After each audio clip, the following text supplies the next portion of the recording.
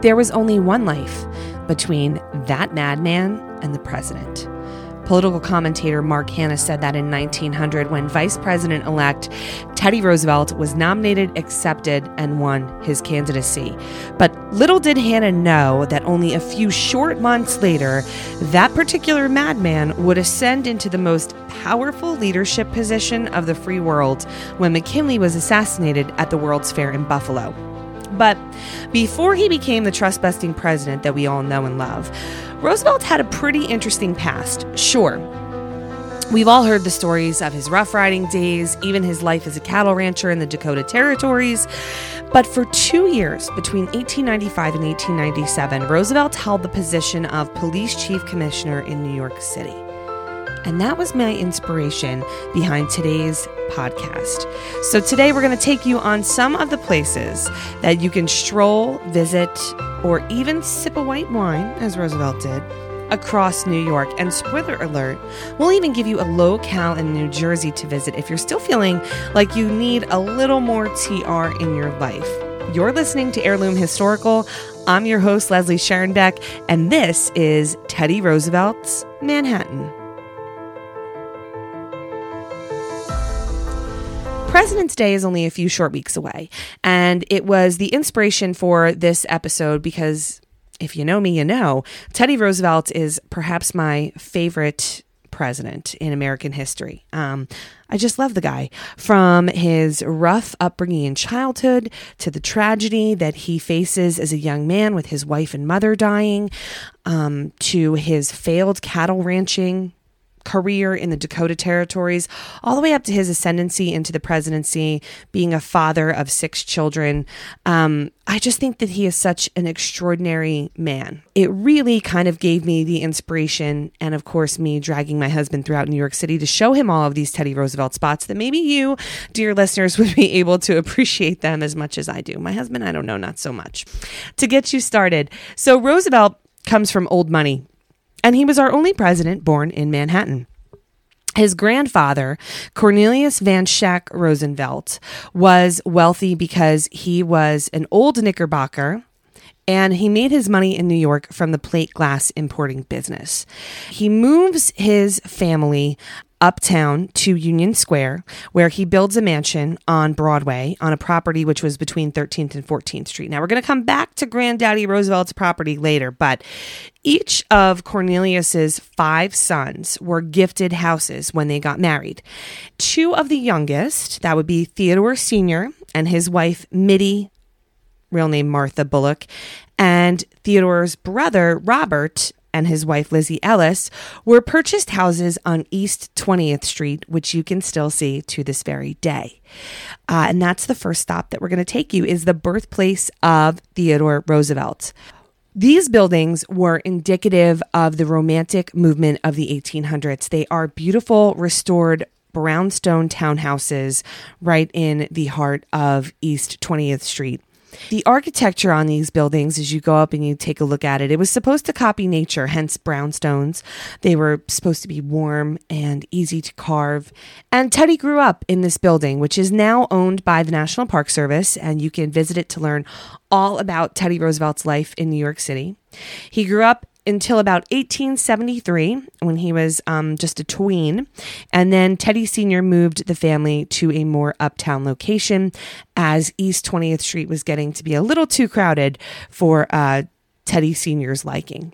But when you're visiting this original brownstone, there are just a few things to keep in mind. They're really kind of an interesting piece of the Roosevelt puzzle. This original building that Teddy was born in was actually demolished in 1916. Teddy dies in 1919, and there is an organization put forth known as the Women's Roosevelt Memorial Association. And they are going to buy his former home and also his Uncle Robert's home, since they were side by side next to each other. They begin to restore them back to the days of 1865, when a young 6-year-old Teddy would have been living in the house. Now, the restoration was done with the help of Teddy's 2 sisters and his wife, his second wife, Edith.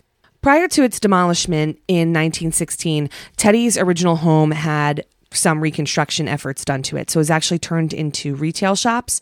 But the Women's Roosevelt Memorial Association, when they buy the former home and his uncle's home side by side, they decide that they're going to go back to the original home layout. So as you walk through and you get your tour, you'll see that it showcases a long, narrow hall, a parlor in the front to receive guests, the dining room located at the rear, the bedrooms were located upstairs, and the kitchens and servant quarters were found in the ground floor basement. Some of my favorite pieces in the Roosevelt home, if you go and take a visit, are the restored chandelier. So Teddy takes a small crystal that falls from that chandelier onto the floor, and he snuck it away into his bedroom and used it to create prisms and rainbows on his walls. He was going to be a naturalist before he went into law. And another great thing to take a look at is his father's homemade gym for the young TR, who suffered tremendously from childhood asthma. And so Teddy Sr. actually built him kind of like this little calisthenics area where there's a jump rope, there's boxing equipment, there's Russian kettlebells. They were all the rage back in the 1900s. That is not a modern exercise, if you will. But it really just shows you that Teddy overcame everything in the home, pushed by his father, Theodore Sr., that told Teddy that he had to focus on morals, health, and studies. Now, this building, if you want to go and tour it, was opened to the public in 1923. It was known then as the Roosevelt House, and then it was given to the National Park Service in the 1960s. Now, the cool side story that I don't know if they tell you this when you take a tour of the home, so I'm going to tell you it here on Heirloom Historical, is that the woman, yes, woman, that was hired to reconstruct the house was known as Theodate Pope Riddle. And she was the first licensed architect in New York, and she also was licensed in Connecticut. She was hired to bring back the home to its original restorative kind of layout. She was going to restore the outside, the inside, and also reconstruct the uncle's home. What I really think is fascinating is that this woman, Riddle, say that 5 times fast, Theodate Pope Riddle, she almost didn't get the commission if things went a little bit differently in 1915. So Riddle was a very well-educated woman. Her parents saw that she went to a finishing school. I believe she also took some lessons at Princeton. She wasn't a full-fledged student, but she was there taking lessons, learning about, different types of humanities and arts as one does. And so it was in 1915 that she boarded the Lusitania as a first-class passenger to go over to Europe. And as she was on that boat, as we all know, that was a very fateful journey. The Lusitania was torpedoed off of the Irish coast by German U-boats. Europe was already engaged in World War I at this point. There were the lives of 128 Americans on that boat that went down with it. It really kind of pushes Woodrow Wilson into making some type of decision about, are we going to get involved in the war? But I digress. So Riddle is on board with her maid, Emily Robinson, and a friend, Professor Edwin Friend, ironically enough. As the boat is torpedoed, Riddle makes it out to the lifeboats. And as she goes out and looks at those lifeboats as they are going into the dark and chilly waters, she keeps seeing that the lifeboats are tipping over, whether it's uneven weight distribution or whether it's, pieces of debris hitting them. So she decides that she is going to jump off of the deck into the icy waters below because she'll have a better chance at survival than by getting in one of those lifeboats. She makes it, she's treading water, and then all of a sudden, as she recalls, a man jumps onto her shoulders, pushing her under and knocking her unconscious. She was dragged from the surf by someone else, placed into a pile of bodies that they were trying to identify because she was perceived as dead. And then all of a sudden, another passenger, a woman by the name of Belle Naish, recognized some signs of life in Riddle, and it took her over 2 hours to be revived, but she survives and comes back to America and then gets this commission in 4 years later to reconstruct Teddy Roosevelt's childhood home. So Theodate worked with Edith, like I said, the wife of Teddy Roosevelt, his widow, and his two sisters, Anna and Corinne, to use documents and memoirs of the home to have the interior restored just right. And while Teddy spent his childhood in this home, there was one place that he would frequent quite often, especially because of its prominent location in the city where Teddy and his younger brother Elliot would be able to get a bird's eye view of major events in the city. And that was at the home of his grandfather, Cornelius Van Schack Roosevelt, located at Broadway and 13th and 14th Street. Grandfather Roosevelt owned the entire city block. Today, if you stroll by this location, you'll see that it is occupied by the Emery Roth building. But in April of 1865, this was the place where Teddy and Elliot would actually be seen in a very famous image dangling out of the window, watching the funeral parade of then slain President Abraham Lincoln. So it's just kind of this fascinating piece of history that here is a young 6-year-old president-to-be in waiting watching the body of Abraham Lincoln go by. And a fun trivia fact is that Teddy's second wife, Edith Kermit Carew, was also present that day in the same house. She was a family friend of the Roosevelts. By 1873, Teddy Sr. had moved the family up to number 6 West 57th Street, just below Central Park and next door to Uncle James. These were big, huge, roomy houses. Where the wealthy would have lived, they were even 25, 30, and even some were 50 feet in length, which was crazy by Manhattan standards at that day. They moved to this house after a 2-year world tour that the family went on. I never knew this about Teddy Roosevelt. He actually saw the pyramids of Egypt and traveled throughout Europe.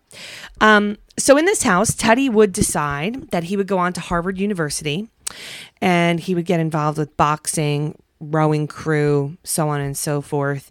And it was while he was at Harvard that he pursued his first wife, Alice Hathaway Lee. I think he asked her to marry him like a bunch of times and she kept pushing him off, and then finally she gives in.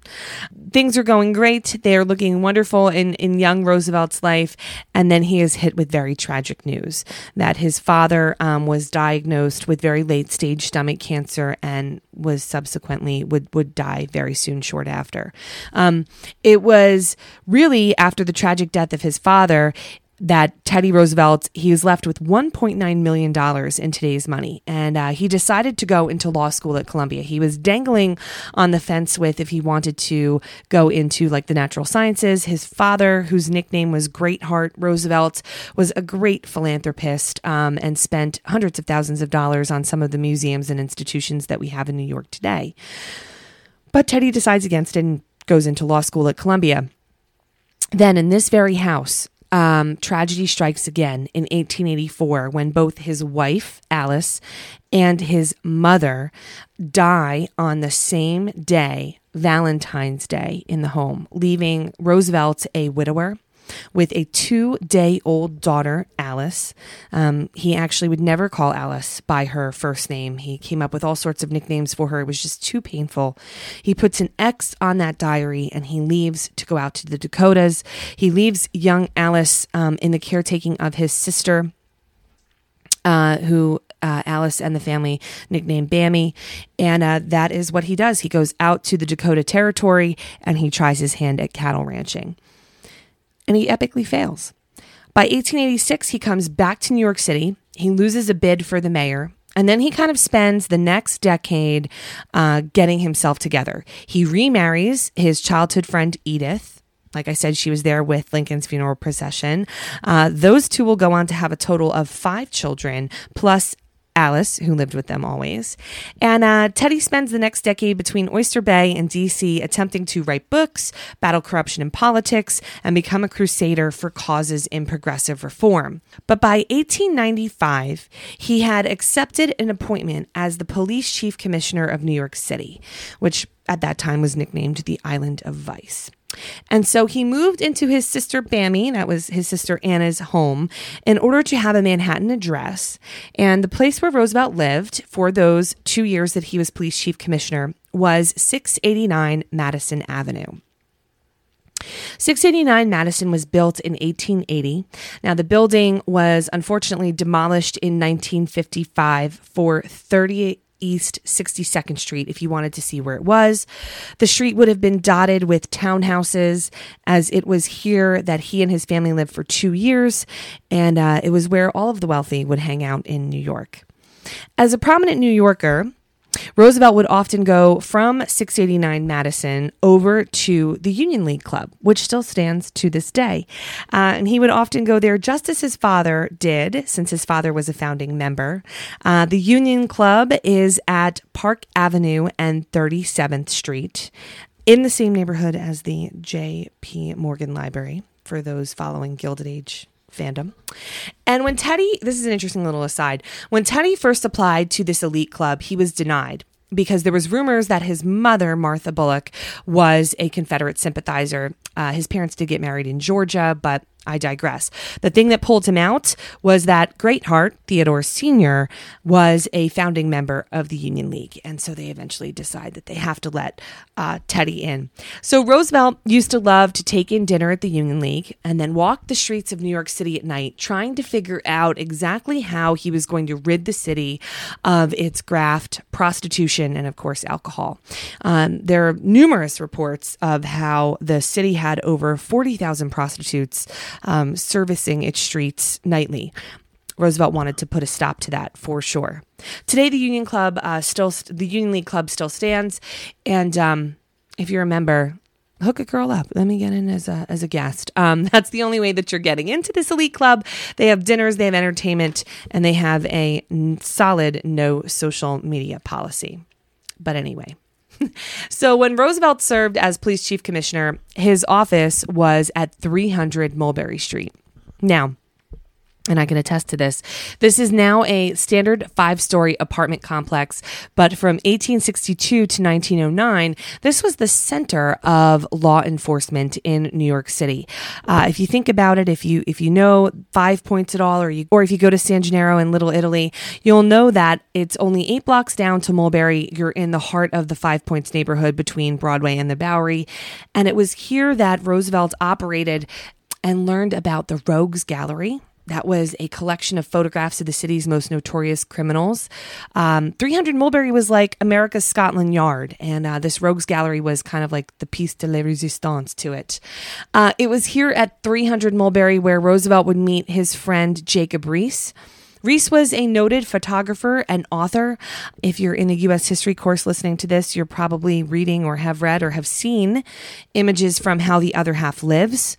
Riis was a photographer of immigrant life, and he highlighted how, just how bad that people that were coming to America had it in those tenements and slums and things like that. But Riis becomes very good friends with Roosevelt.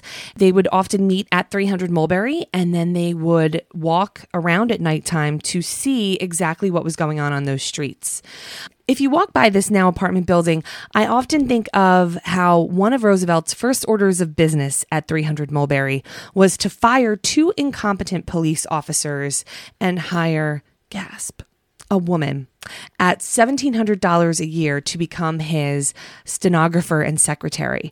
Roosevelt hires this woman, Minnie G. Kelly, and she made headlines all over the New York presses when she was hired. The paper's wordplay, "Of course it will be necessary to alter the uniform." Now, Roosevelt hailed this as a cost-cutting move, but I still think that it's pretty innovative that here we are in the heart of New York City, 300 Mulberry, and there is a woman walking to work as a stenographer, going to work for who's going to become president of the United States. He worked from this office in cutting down over the 40,000 prostitutes that were roaming the streets, the illegal casinos, the all-night dance halls, and of course, probably most infamously, ridding the city of illegal liquor on Sundays. And he really does all of this by taking these midnight rambles with Riis, who he would call his prop and comfort. And they would often eat at the Union League Club and then head out into the streets where those people were out on the beat working. Teddy loved a good meal, so often so that while he was on the job, he would stop into these restaurants that I'm now going to mention, where you would still be able to have a seat, a drink, and a taste of Roosevelt's New York. So some of the places like Sherry's famous nightclub have since gone by the by, but some of these institutions have stood the test of time. So the first one is Delmonico's. located in Fidei. Delmonico's, interestingly enough, has a new revitalization to it, but for history's sake, it was the first place to allow women and men to eat together in public. And it was reported that Teddy Roosevelt used to dine here quite frequently. And as a boy, he would use the 56 Beaver Street location of one of the original Delmonico's for his dance lessons, because before it became Delmonico's, it was a dance hall. I just love that. Delmonico's now is known for classic chef creations like Eggs Benedict, Baked Alaska, Lobster Newburgh. Delmonico's was the famous spot where the famed 400 of New York society would come out and make their debuts. And it was really the first fine dining restaurant in the city where they would have steaks, private dining rooms, etc., so on and so forth. So just one of the places that Roosevelt would haunt. The other that Roosevelt would like to stop and get a bite to eat at, that you still can too, is Keen's Steakhouse, which is at 72 West 36th Street. In 1885, this chop house was opened by proprietor Albert Keene. Keene was really big in the New York theater district.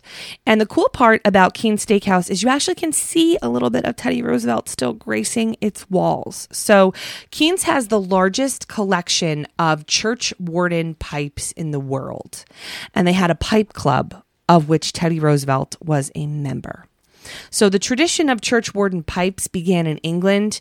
You would bring your smoking pipe with you wherever you went to eat. Because clay pipes would have been so fragile to travel with, the inns would then have a pipe warden who would have registered and stored the pipes for you. And then pipe boys would return the pipes from storage to the correct patron whenever you were ready to go there and have a meal and a smoke. They have over 90,000 names of members of the Pipe Club at Keen's, and Teddy Roosevelt is just one of them. Some others that are pretty infamous are Babe Ruth, Will Rogers, J.P. Morgan, and Buffalo Bill Cody.